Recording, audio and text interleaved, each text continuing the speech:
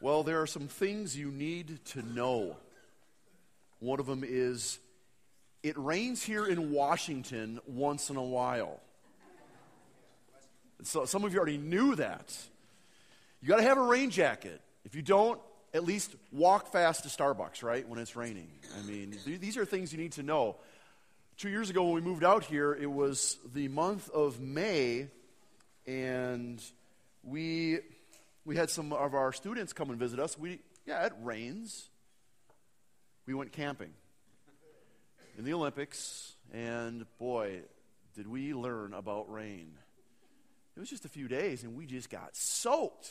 You need to know, if you're in Washington, it may rain just like that, correct? It may rain. Today it was sunny for a short time, but that may change. There's things you do need to know. For all the kids that scurried off to Sunday school, they need to know, they need to learn some basic math before they graduate, right? Correct? They need to learn basic, simple mathematics skills before they graduate. There's some students in the service right now looking at their parents going, do we really have to? Yes, you do. Math, oh, what a bummer. You need to know it. If you're allergic to nuts, you need to know, don't work in a peanut company. Don't work in the factory. If you're allergic to the nuts, don't do that. There's basic things you should know about common sense. But when it comes to life, there are some things you need to know. It rains on the just and the unjust. You need to know that. Some people, for some reason, and part of it is the way we in our Western world have kind of painted and depicted Christianity, they think when they join Christianity, no more rain. Good times only. It rains on the just and the unjust. Or as Cal in his great title of the book, sometimes we suffer. We do. Suffering will come. You need to know that. Suffering will come. Pain will be there. It's important to know this, though, also, that grief in pain is not wrong. For some of you, you need to kind of etch that down. Grief in pain is not wrong. Grief is not a sin. What you do with your grief may lead to sin. What you put your hope and trust in, but grief and pain is not wrong. This past week, I got a phone call from the Midwest that began with a statement, I have some bad news. You know, you can never truly be emotionally ready for those kind of phone calls. Most of the time, I wish they would say, please sit down, I have some bad news, but I've got some bad news. And my heart was like, okay. I thought I would be emotionally ready for it, but I wasn't.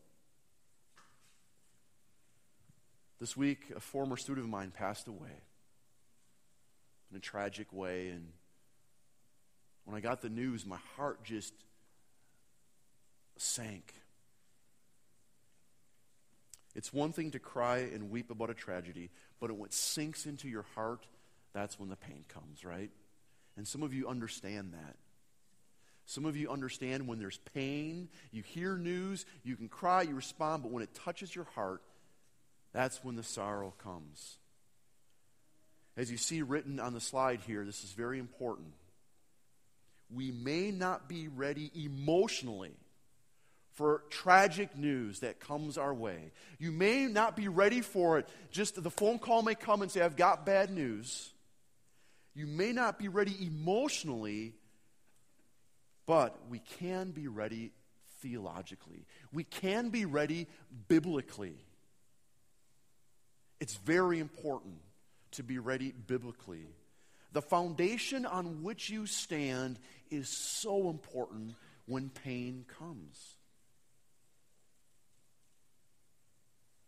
Mother's Day is sometimes a joyful time for some mothers that don't get to cook a meal. They're like, finally, I get to be taken out.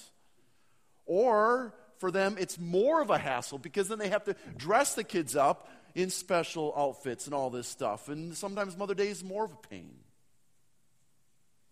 For some of you, Mother's Day is a hard day because your mother's no longer with you, because you were unable to have kids, because today your kids may not call you. Emotionally, we may not know how to respond, but if we have a foundation of this word here and what it teaches us, that is important. So again, think through this and just, we may not be ready emotionally for tragic news, but we can be ready theologically. This week, at certain times, I would just sit in my chair and I would just begin to weep. I haven't eaten right since then. At night when I sleep, I don't have all the questions of why. It's more, I'll miss him.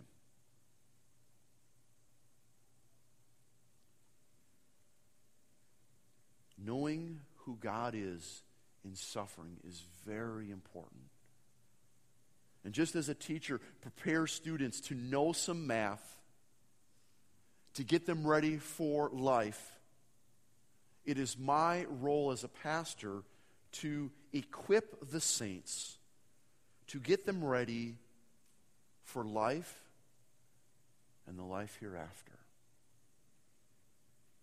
We need to understand suffering from God's perspective. And I've been saying this for quite some time, and this is so important because when suffering comes to our doors, we want to understand it from our perspective. But when we understand it from God's perspective, it changes everything. It changes everything. And the heart of suffering holds these biblical truths. And we have some of these written here, and we've been going through these. The first one is the eternal perspective. The eternal perspective. The cross secures our hope for glory. As one song says, I am unaware of these afflictions, eclipsed by glory. I love that line.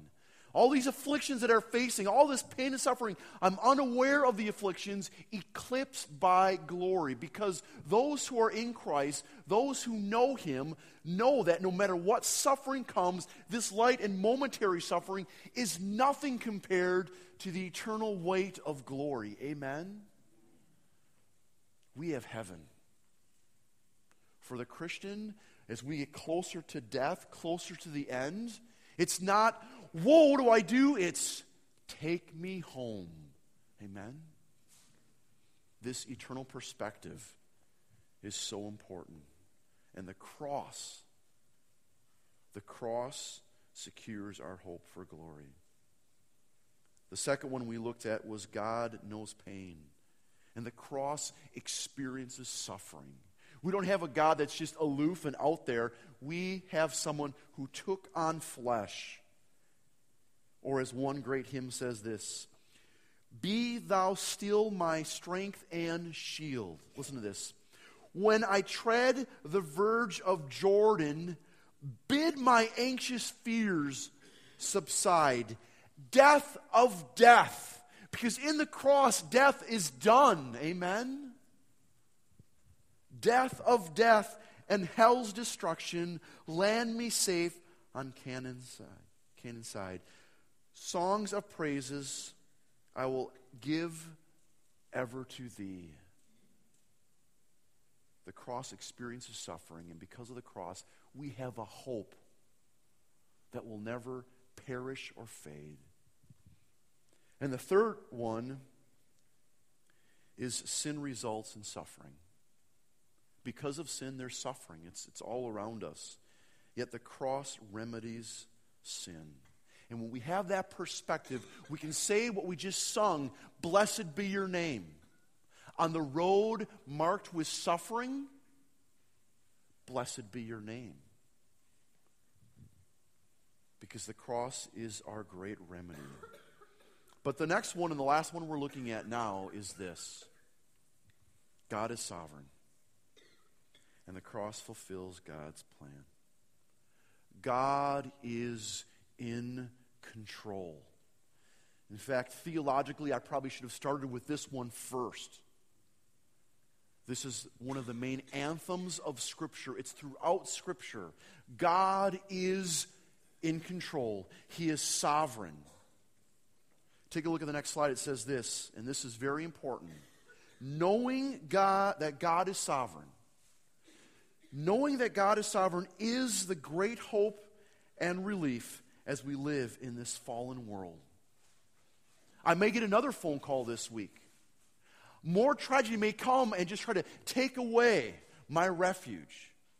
But my hope is not in things around me. My hope is in a God who is in control. Because if He wasn't, we would be done. It would be misery. It would be hopeless for us. Amen? So this is so important. In fact, some of the things that we look at, even when I'm not talking about the sovereignty of God, shows up as I went through some of my sermon, looked at some of the stuff, I'm like, I always talk about the sovereignty of God. So hopefully this is nothing new from my lips. Knowing that God is sovereign is the great hope and relief as we live in this fallen world. Because life is just, it's chaos. It's a mess. I mean, what do we answer to things like 9/11? What do we say to things of Oslo when those things come? What do we say to the tragic things all around us? How do we answer the sickness in Nigeria as they're searching for the over 200 schoolgirls captured by the Islamic militants who want to sell them? If God was not in control, we would be in serious trouble. We would be in serious trouble. It's kind of like, and I use this kind of as the background of the words here, just sometimes the rain can come and cover a window so much that you can't see out. And sometimes you get clouded by the suffering and the pain, and you wonder, why am I still sick? Are you sure you're in control? Why did they have to pass away? Are you sure you're in control? Why am I still suffering? When I was training to be a medic, I quickly learned the difference between acute and chronic. Acute is something that happens quickly, and I was great with trauma. I was great with acute things. I was great with dealing with someone in a car accident and just getting to them and assessing what was wrong. But the chronic things that go on, and a lot of times those were the medical aspects of things, those were hard for me to figure out. I couldn't wrap my mind around it. Why is this going on forever? Listen, the world is a mess, but you need to know this. This is so important. God is in control. God is in control. In fact, I would say this might be bold for some of you hearing this from a pastor. If you struggle in life all the time with depression, with suffering, with pain, either use a permanent marker or get the tattoo that says on your arm, God is in control, so you don't forget. Etch it into your memory. God is in control. So let's do this. Let's try to assess where you are with this phrase, God is in control. So I want to read a statement.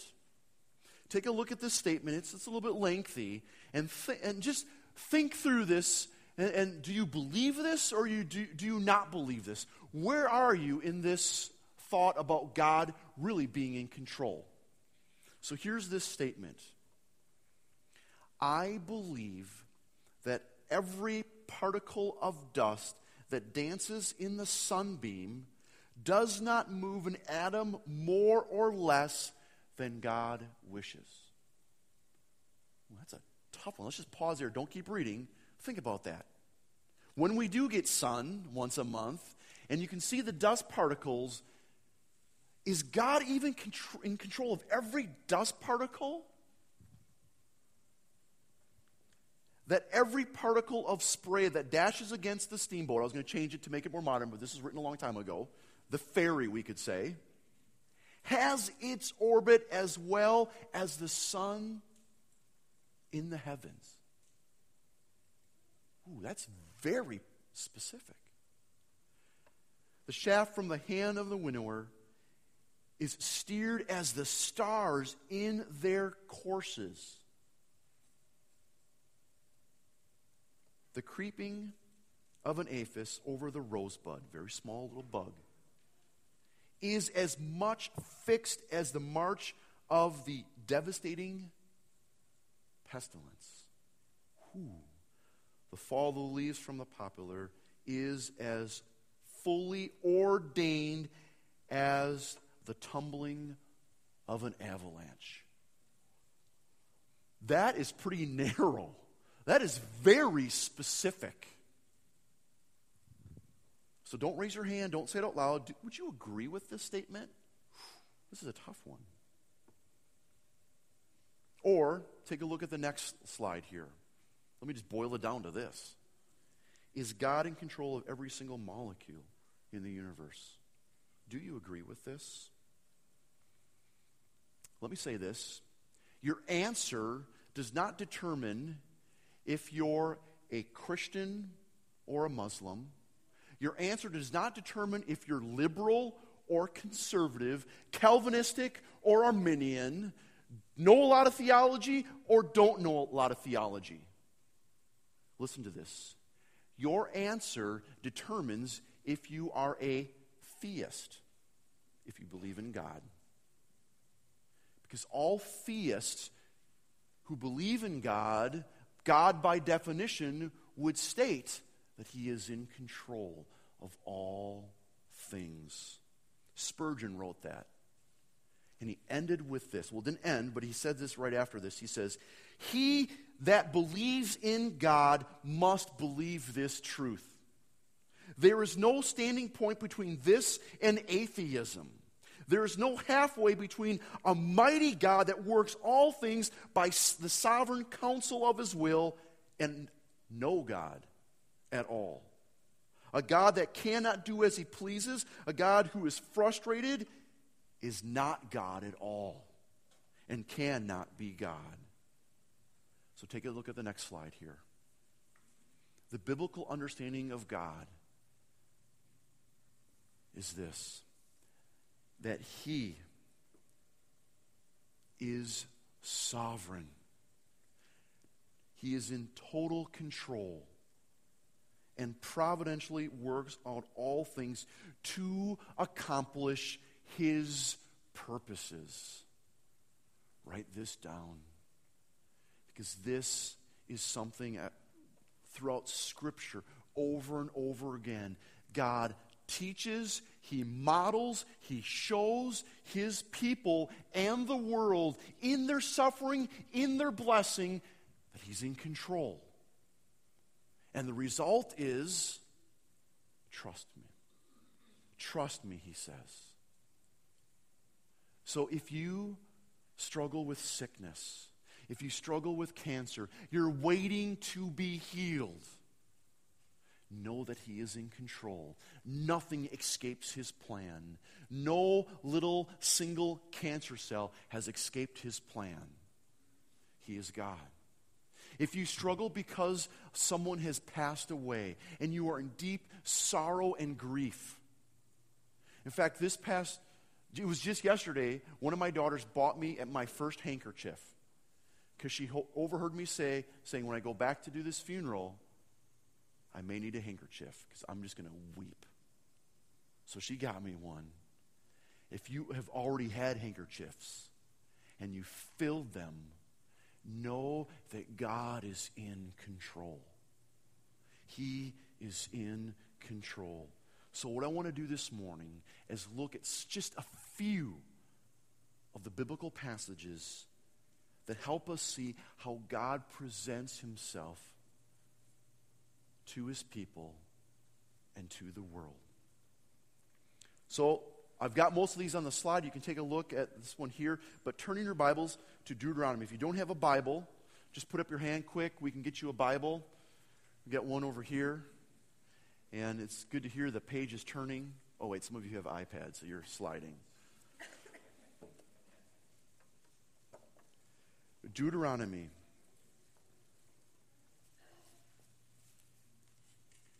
How do we understand God? Most of our problems, I've said this multiple times, but think about this. Most of our problems come from an incorrect view of God. Your struggle with sin, listen to this. I believe that your struggle with sin, if you stay in it habitually, if you have a real struggle, most of it, if you really look at it, comes from an incorrect view of God. Because if you understood that God is holy, I think that would help you in your struggle with sin. If you understood the power that the Holy Spirit gives you, if you understood God more clearly, sin would be different in your life. In your pain, in your animosity, maybe towards God, of like, why? Why is my family like this? Why am I still suffering? We need to know some of these biblical truths. Deuteronomy chapter 32, verse 4 and 39. Listen to this. He is the rock. His works are perfect. And all his ways, not just some, all his ways are just. A faithful God who does no wrong, upright and just is he. Always know this, that God is good. Amen? God is good. Then, skipping down, I put to death and I bring to life. Did you catch that? The Lord says, I put to death, I bring to life. I have wounded. I will heal. Did you hear that? I have wounded, and I will heal. And no one can deliver out of my hand. Praise God, things are just not random. Praise God, we don't have random molecules that float around. Praise God, in my body, this past week when I was sick, John was sick for a while, then I got sick. Praise God, there's no random sickness in my body just pops up and, there I am, sick. There is no random sickness. There is no random cancer. God is good and he's in control. Amen? Sometimes we don't have the answers. In fact, doctors don't even. I went to the doctor finally and said, listen, I'm getting something. I'm going to the doctor. Just, med me up, poke me, drain me, whatever it takes. Let's just get this done with. So I go to the doctor, pay my copay. All right, it will be worth it. Sit with the doctor. He checks me out and he goes, yep, you're sick. Go home. Excuse me? Yep, you're sick. Just go home and get better. Thanks a lot. That was a waste of money. I could have said that myself. Give me an answer. Give me. There is no randomness to our sickness. He is in control. He is a good king. Turn to Psalm 115. This is one of my favorite psalms, like they all are. You've heard me say this first verse many times. This is one of my anthems. Psalm 115, verse 1.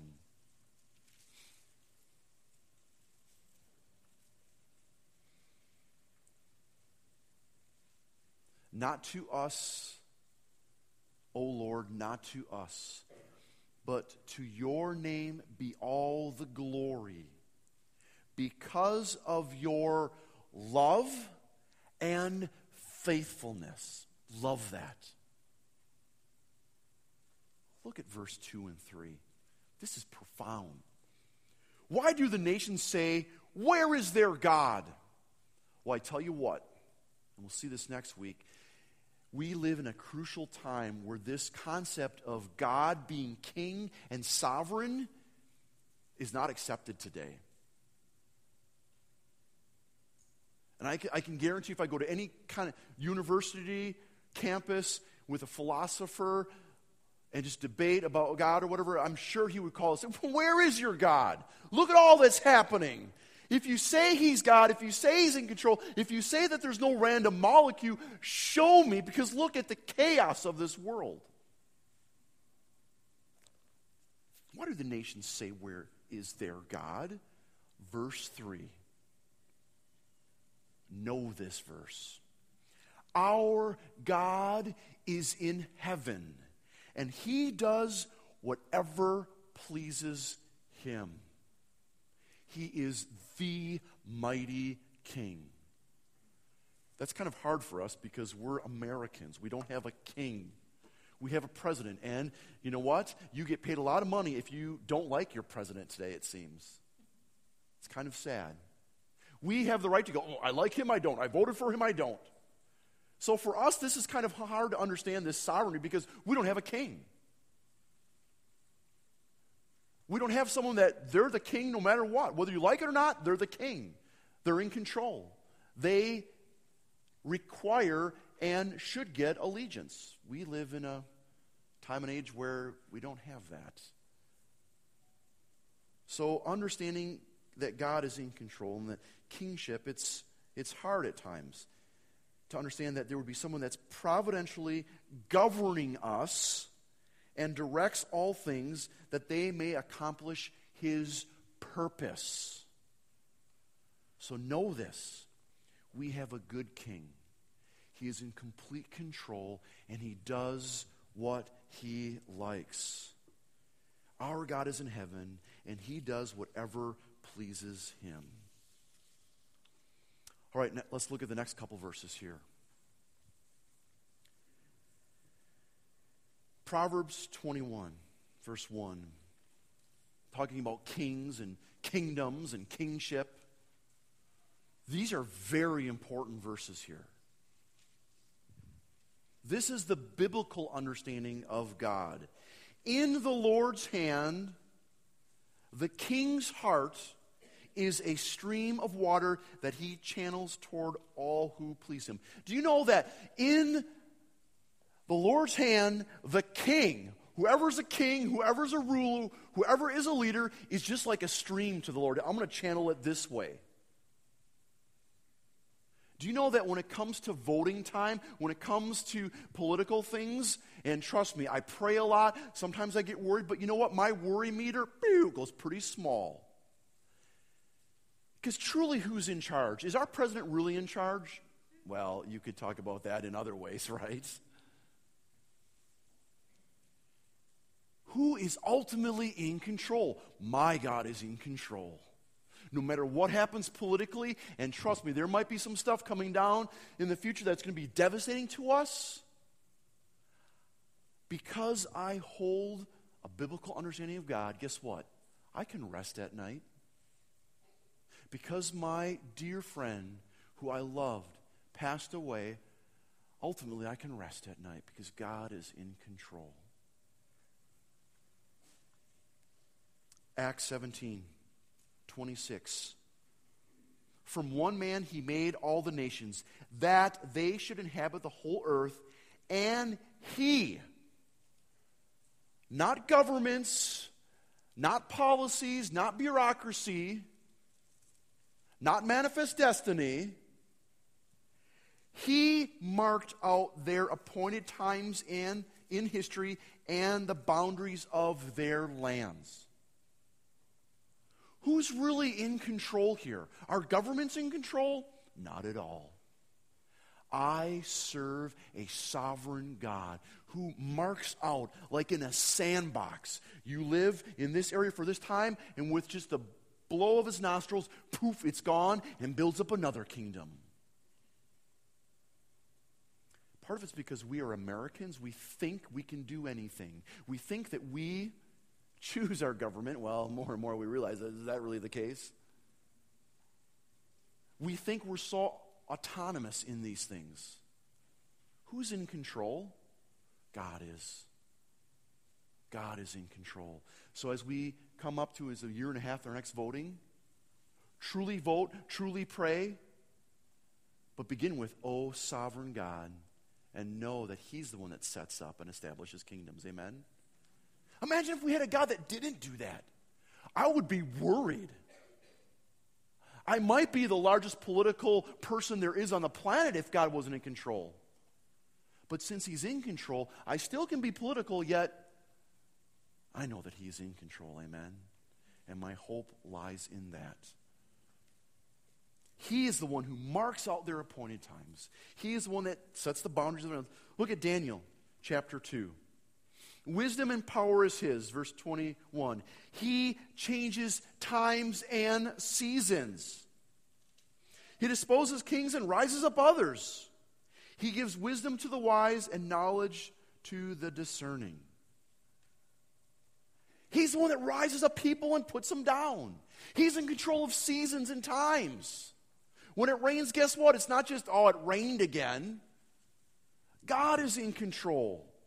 Mark chapter 4, Jesus, he's in control. He gets up and rebukes the wind. We have a God who is sovereign over kingdoms, over the weather. And you may think maybe he's trying to judge Washington because all the weather we get gloomy. It's not that bad. He is in control. God exercises his power not only over kingdoms, but over seasons and weather. Know this, that he is in control. Let's look at the next one. All things are controlled by God. Proverbs 16:4. The Lord works out some things. The Lord works out everything to its proper end, even the wicked for the day of disaster. Even the wicked.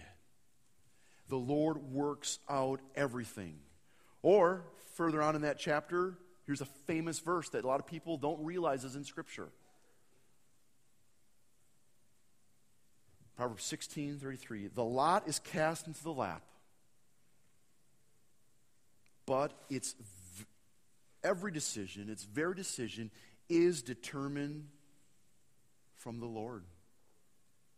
We can cast the lot, we can roll the die, but who is in control of even the tumbling of a die? God is. Okay, just let me pause here, people. This is why we're laying this out. Again, you may be in sickness. You may not get the phone call today from your child because they have spited you and it's Mother's Day, but they're still not going to do it and they're just going to be rude.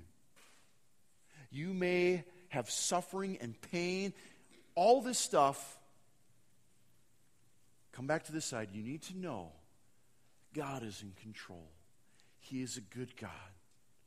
And he is so sovereign. Isaiah 46. My purpose will stand, says the Lord, and I will do all that I please.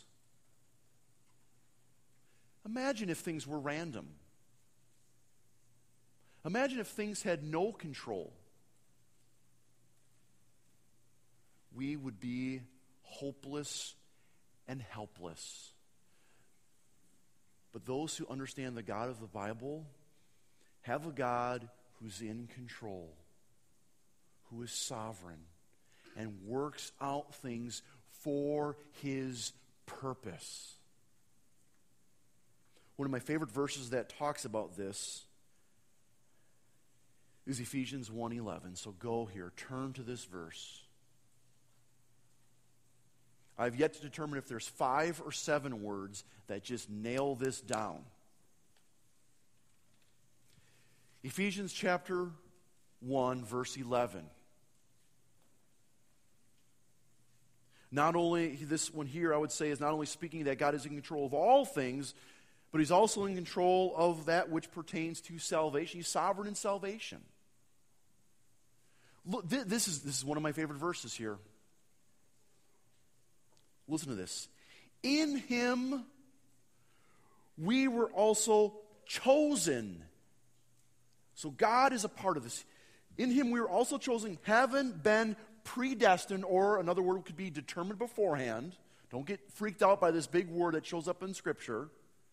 having been determined beforehand, predestined, according to the plan of him who works out everything in accordance with his purpose and will. There's so many words. There's like 5 or 7. I haven't determined yet. 5 for sure that say it's going to happen, it's going to happen, it's going to happen. According to the plan of him who works out everything in accordance with his will, his purpose. Nothing escapes him. God is in control. God is sovereign, in total control, and providentially works out all things to accomplish his purposes. You have to know this. There's things you need to know in life. And this scripturally is throughout Scripture. And you need to know this. God is in control. He is in control. Let's turn to the last verse I'm going to look at. I think it's on the screen. I'm not sure if I put it on here. Romans. What chapter? Now, there's this tall guy in your church who often says, read Romans 8. There's a reason I say read Romans 8. Because some of you live in Romans 7. From the middle of Romans 7 to the end, there's this defeatism. There's this, oh, I can't do it. Oh, why? And that's where you seem to stay. Your mind seems to always read things negatively, even when there's positive things. For some mothers, today should be a joyful day, even if you've lost children. This should be a joyful day that you've had.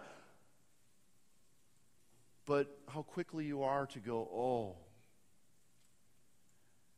The Christian life is not the defeatism of chapter 7, but the victory of living in the Spirit, Romans chapter 8. And probably the most famous or used verse in this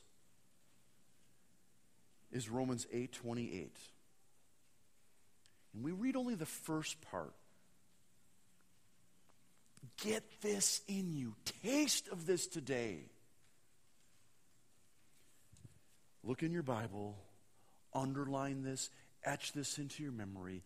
This is imperative. This is soul food for you to make it. And we know, some of you don't know this, so know this. And we know that in all things, not just some things, not just the good things, we know that in all things God works for the good of those who love him and have been called according to his purpose.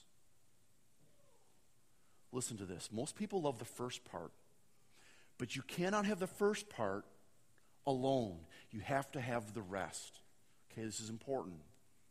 Because a lot of people love to slap this verse on. And they don't like context, and they don't look at the full picture here. In fact, I won't be surprised if someone uses this verse when I go back to Madison, Wisconsin. They'll throw this verse out at the funeral. It is a comforting verse. But not as comforting if you just use the first part. The whole counsel of God is comforting in this. Look at what it says here. And we know that in all things, God works for the good of those who love him, who have been called according to his purpose. Keep reading. For those God foreknew, he also predestined. What's the whole purpose of we hear this word, predestined. I'm scared of this word. Listen. The whole purpose of God planning out, determining beforehand, here it is. For those God foreknew, he also predestined to be conformed to the likeness of his Son. The whole purpose of my existence is that I would be conformed more and more to the image of Christ and give him glory. That's my purpose in life. More and more that I would be conformed to his purpose, to be more like Christ, so that he might be the firstborn among many brothers. And those who he predestined, he also called. And those he called, he justified. And those he justified, he glorified. Your purpose, your existence, even in suffering, is to bring him glory. Your purpose, your existence in sickness, as you hug a toilet, as you throw up, as you deal chronically with pain and cancer and suffering, is for his glory. Why? Because he's in control, and there's not a single molecule out of space that he has not placed. He is in control. And this is important. It's not that God's sovereignty and providence it is what it is. I've heard this phrase since I moved here to Washington.